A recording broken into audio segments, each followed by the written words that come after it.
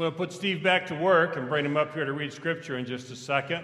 He's going to continue reading Scripture about Peter, whom we're looking at through this latter part of the summer. And as we are talking about Peter, just a couple things to remind you. Peter is the second most revealed, primary and center stage person in all the New Testament next to Jesus. Of all the disciples, he gets mentioned 200 times, the rest 50. Peter's the one who helps us, as he understands and grows as an awareness, to know who Jesus is. It was not an easy discovery for Peter, and it was one that took him to some places that were pretty terrifying. And every time he seemed to take 2 steps forward, he took 3 back.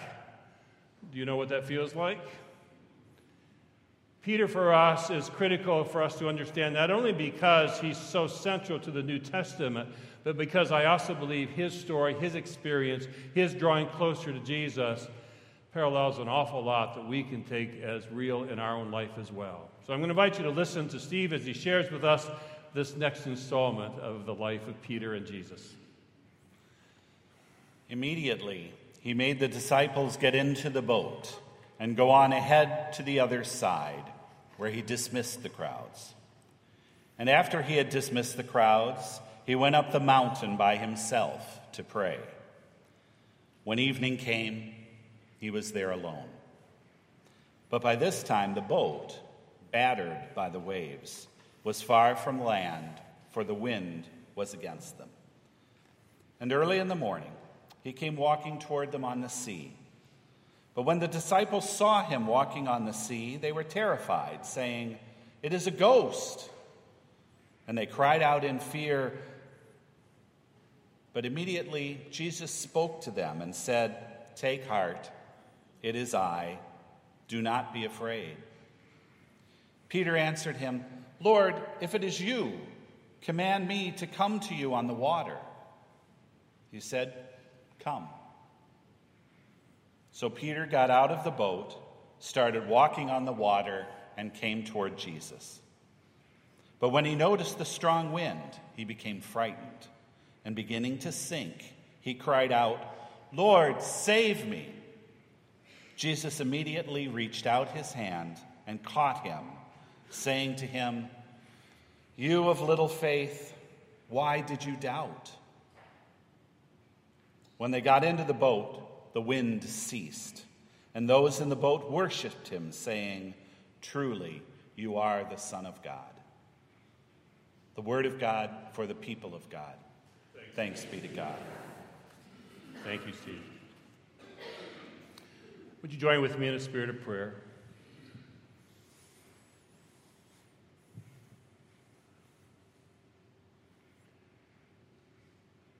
Holy and mighty God,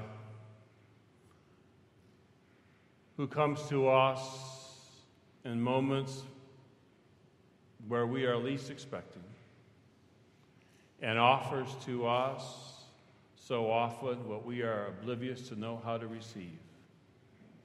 I ask that you would come to us now. Not that you're waiting for our command, but rather for us to be willing to open up our hearts and minds to receive the presence of your grace and love that is already here, and to receive what you've already prepared. In the words and the songs and the prayers and all that we do in this moment, Lord, we pray that it is you that we receive and you that we will take away. We pray this in the name of Jesus. Amen.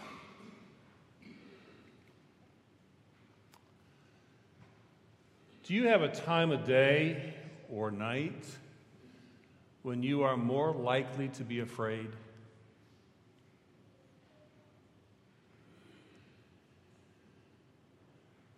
For me,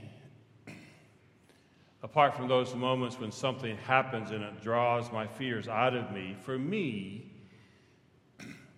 it's toward evening, later evening, when my mind begins to move towards those things that I'm anxious about.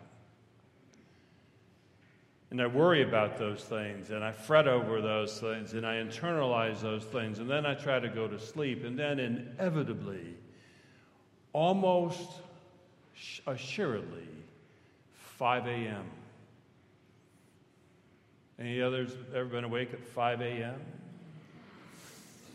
I don't know what it is about that time. I actually began in my life to realize that was such a consistency that for me I realized that could not just be my own anxiety arising. It had to be the stirring of God. So for me, at 5 a.m., if I'm stirred awake out of anxiety or concerns or fears, for me that's a call to pray. Because surely God must be near, even when I'm not sure that's true. Well,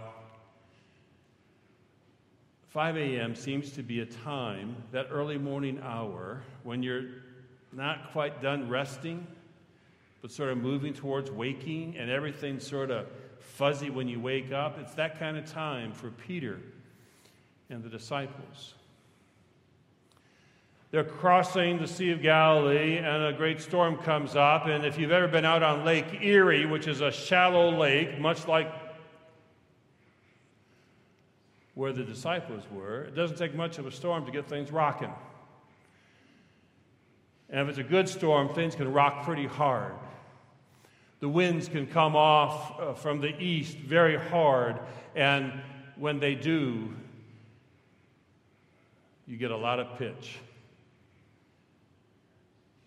And obviously on this night, the storms were pretty strong, the waves were pretty hard, and things were pretty terrifying. These seasoned fishermen who spent their entire lives out on the water in the boat were terrified.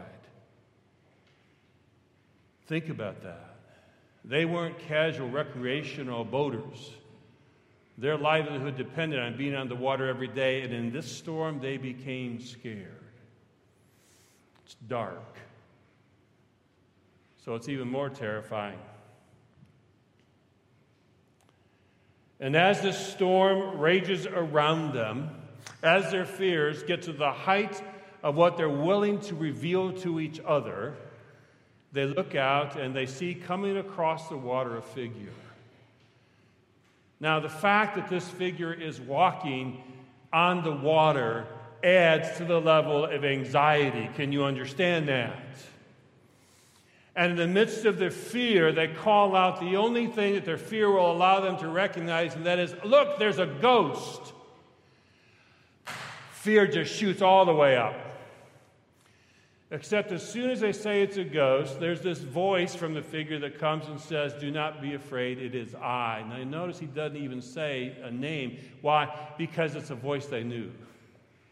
You know, there are voices that you know that you don't have to be told who it is. There are folks who call you on the phone. They do not need to self-identify, right?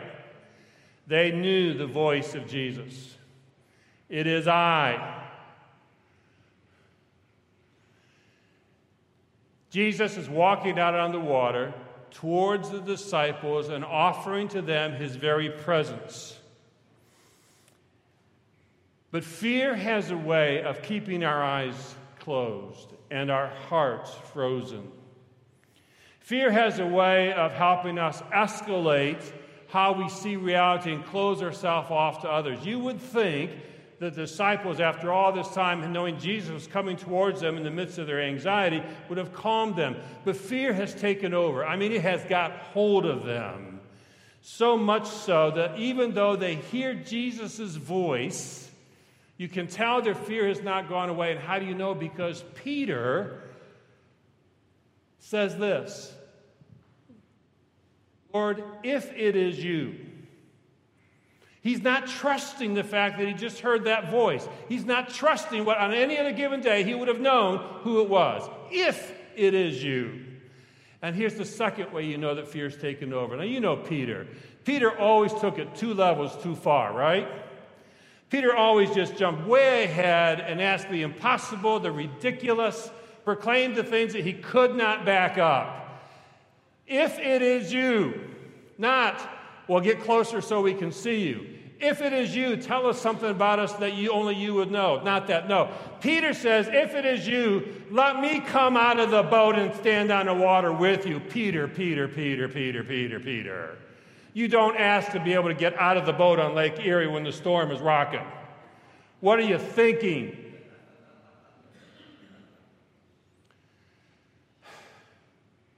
I can almost see Jesus going, "Oh, Peter. Sure, come on out."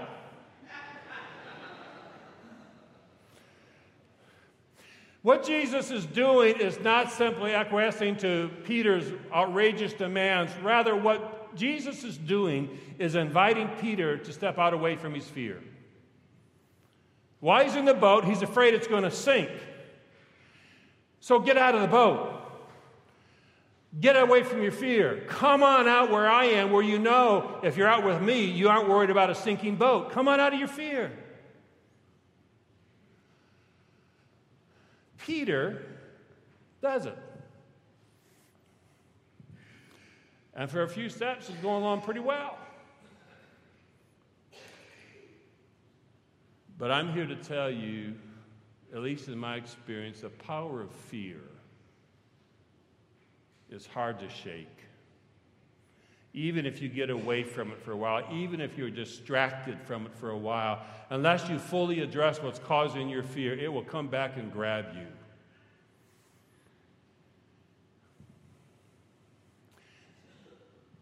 We've got an Alzheimer's workshop coming up, and I tell you that all the years that I've spent with families and individuals who are dealing with Alzheimer's, there's this thing that I watch happen. This person, this vibrant, lively, lovely person who has Alzheimer's can begin, not always, not all, but some, begin to close themselves off. I call it putting the veil around them, where they can't see what's real in front of them. It's a terrible thing to watch. But you don't have to have Alzheimer's to have that kind of fear. Any of us, when we have fear that has a grip on us, whatever it is that we are afraid of, immediately begins not to see things as they are, but rather as we're afraid there will be. Fear closes ourselves off from seeing possibilities. All we can see is the storm. All we can see is the terror that's keeping us up at 5 a.m. That's what fear does. Peter's walking out on the water. At first, it's okay because he can sort of get distracted by the fact that he's cruising on the water.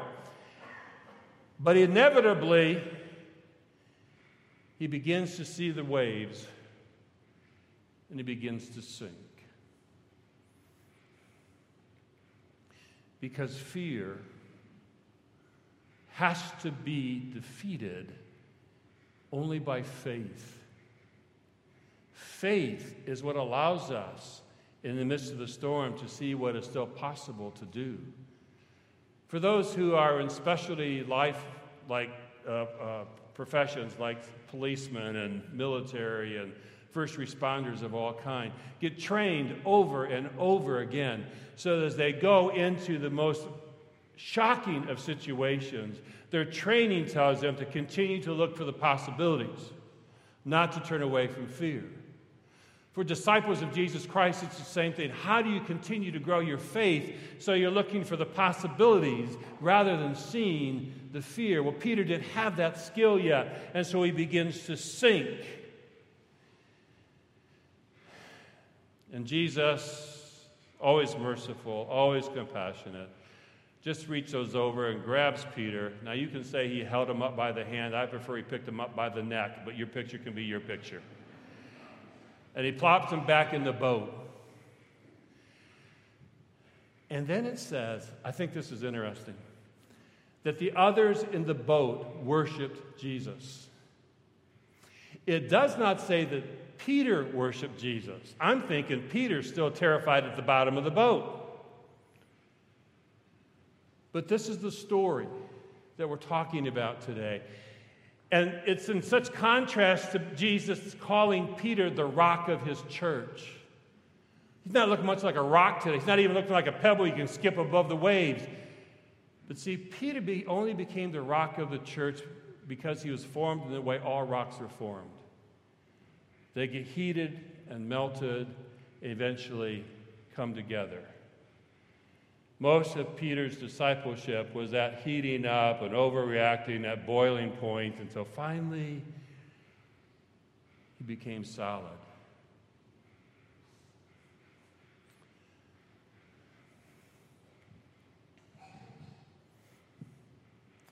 The other thing you need to know about this story What happened right before it?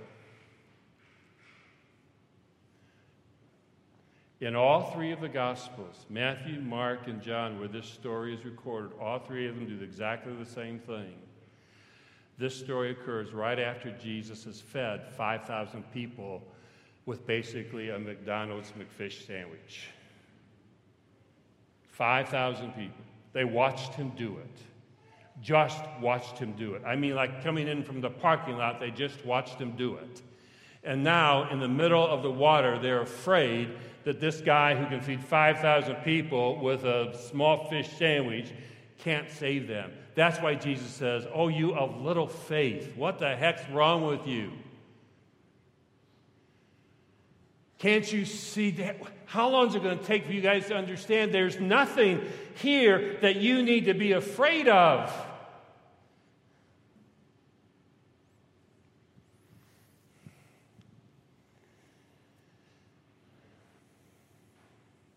So at 5 in the morning or 3 in the afternoon, when we are anxious and we are afraid, one, we're in great company. Peter was. Two, look around you. Don't look in.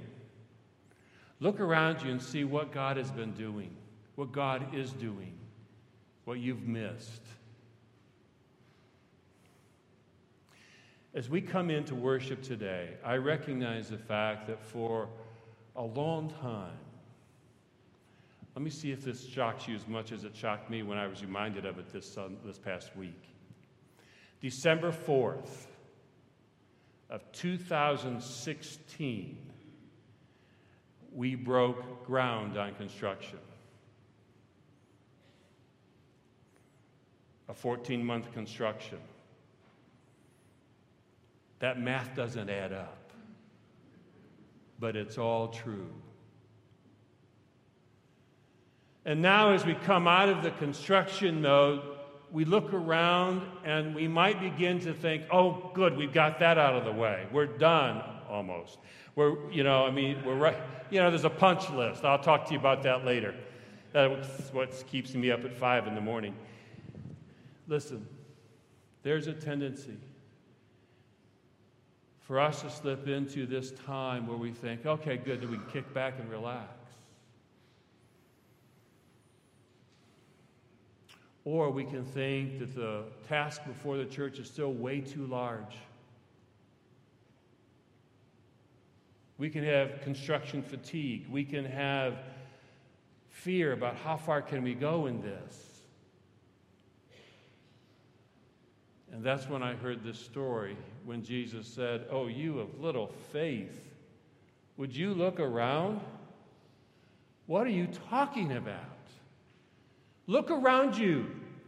Look around at what God has done through you and with you since December 4th of 2016. Is it not anything less than a miracle? And do you think that Jesus gave us this miracle so we could get out in the middle of the water and just keep thinking back about this miracle that has happened? Or is it possible that Jesus has brought us to this place where the real miracles to begin? To start really building the church, not the building. This September, I've said countless times to leadership and staff, is the most unique September in the history of this church since 1960. This September comes around in the life of a congregation about once every generation. When you offer new space to new people for the sake of Jesus Christ, we cannot miss this opportunity. And you need to understand God is already at work doing things you and I cannot even see.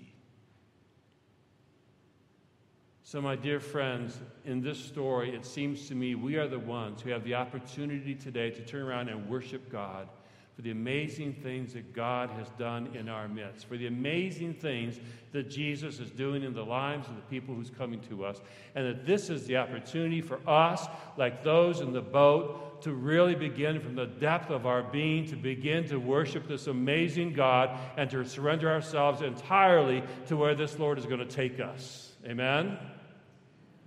Oh, you guys are asleep still. You don't understand. I'm not talking about, this is going to be a really cool year. I'm talking about lives that could not be reached before, that now we have the potential to reach in the name of Jesus Christ. And it's up for us now to stand as strong and as faithful in our prayer life as possible to allow this to be turned over entirely for the purpose of salvation and hope in the lives and individuals of people in this greater community. That is what we're called to do. Amen? Amen. It begins now. It begins right here. Peter had to quit looking at the waves and thinking he had arrived and thinking that he had gone far enough. He needed to begin to pray.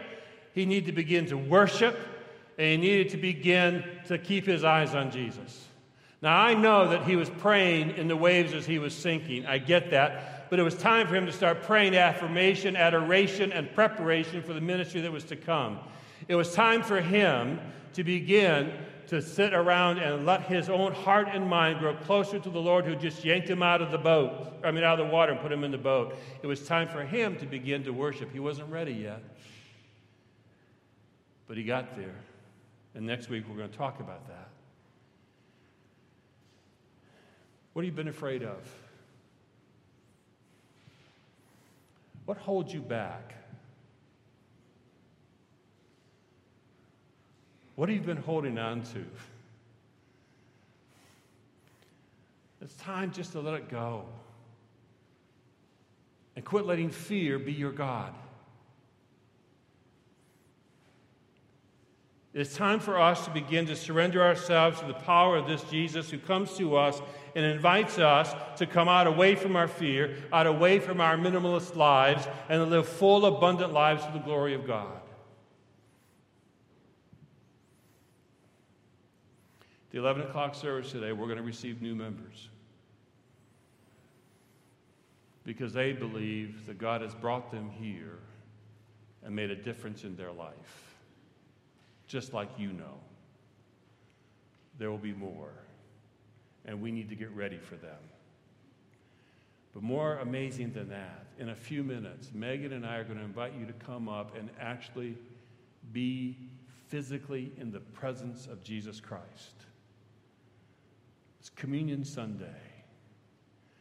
And as you come forward, don't let anything, keep you from coming forward, because this meal is for everybody. Jesus did not say, I'm going to feed 5,000, but you three can't come in. Everybody was welcome at that table, and everyone's welcome at this table. Come on in. And today, I believe in full faith, when you receive the body and blood of Christ, you receive the body and blood of Christ. You receive the presence of Jesus. Folks, you're walking out of here today with the presence of Jesus. What in the world are you going to be afraid of?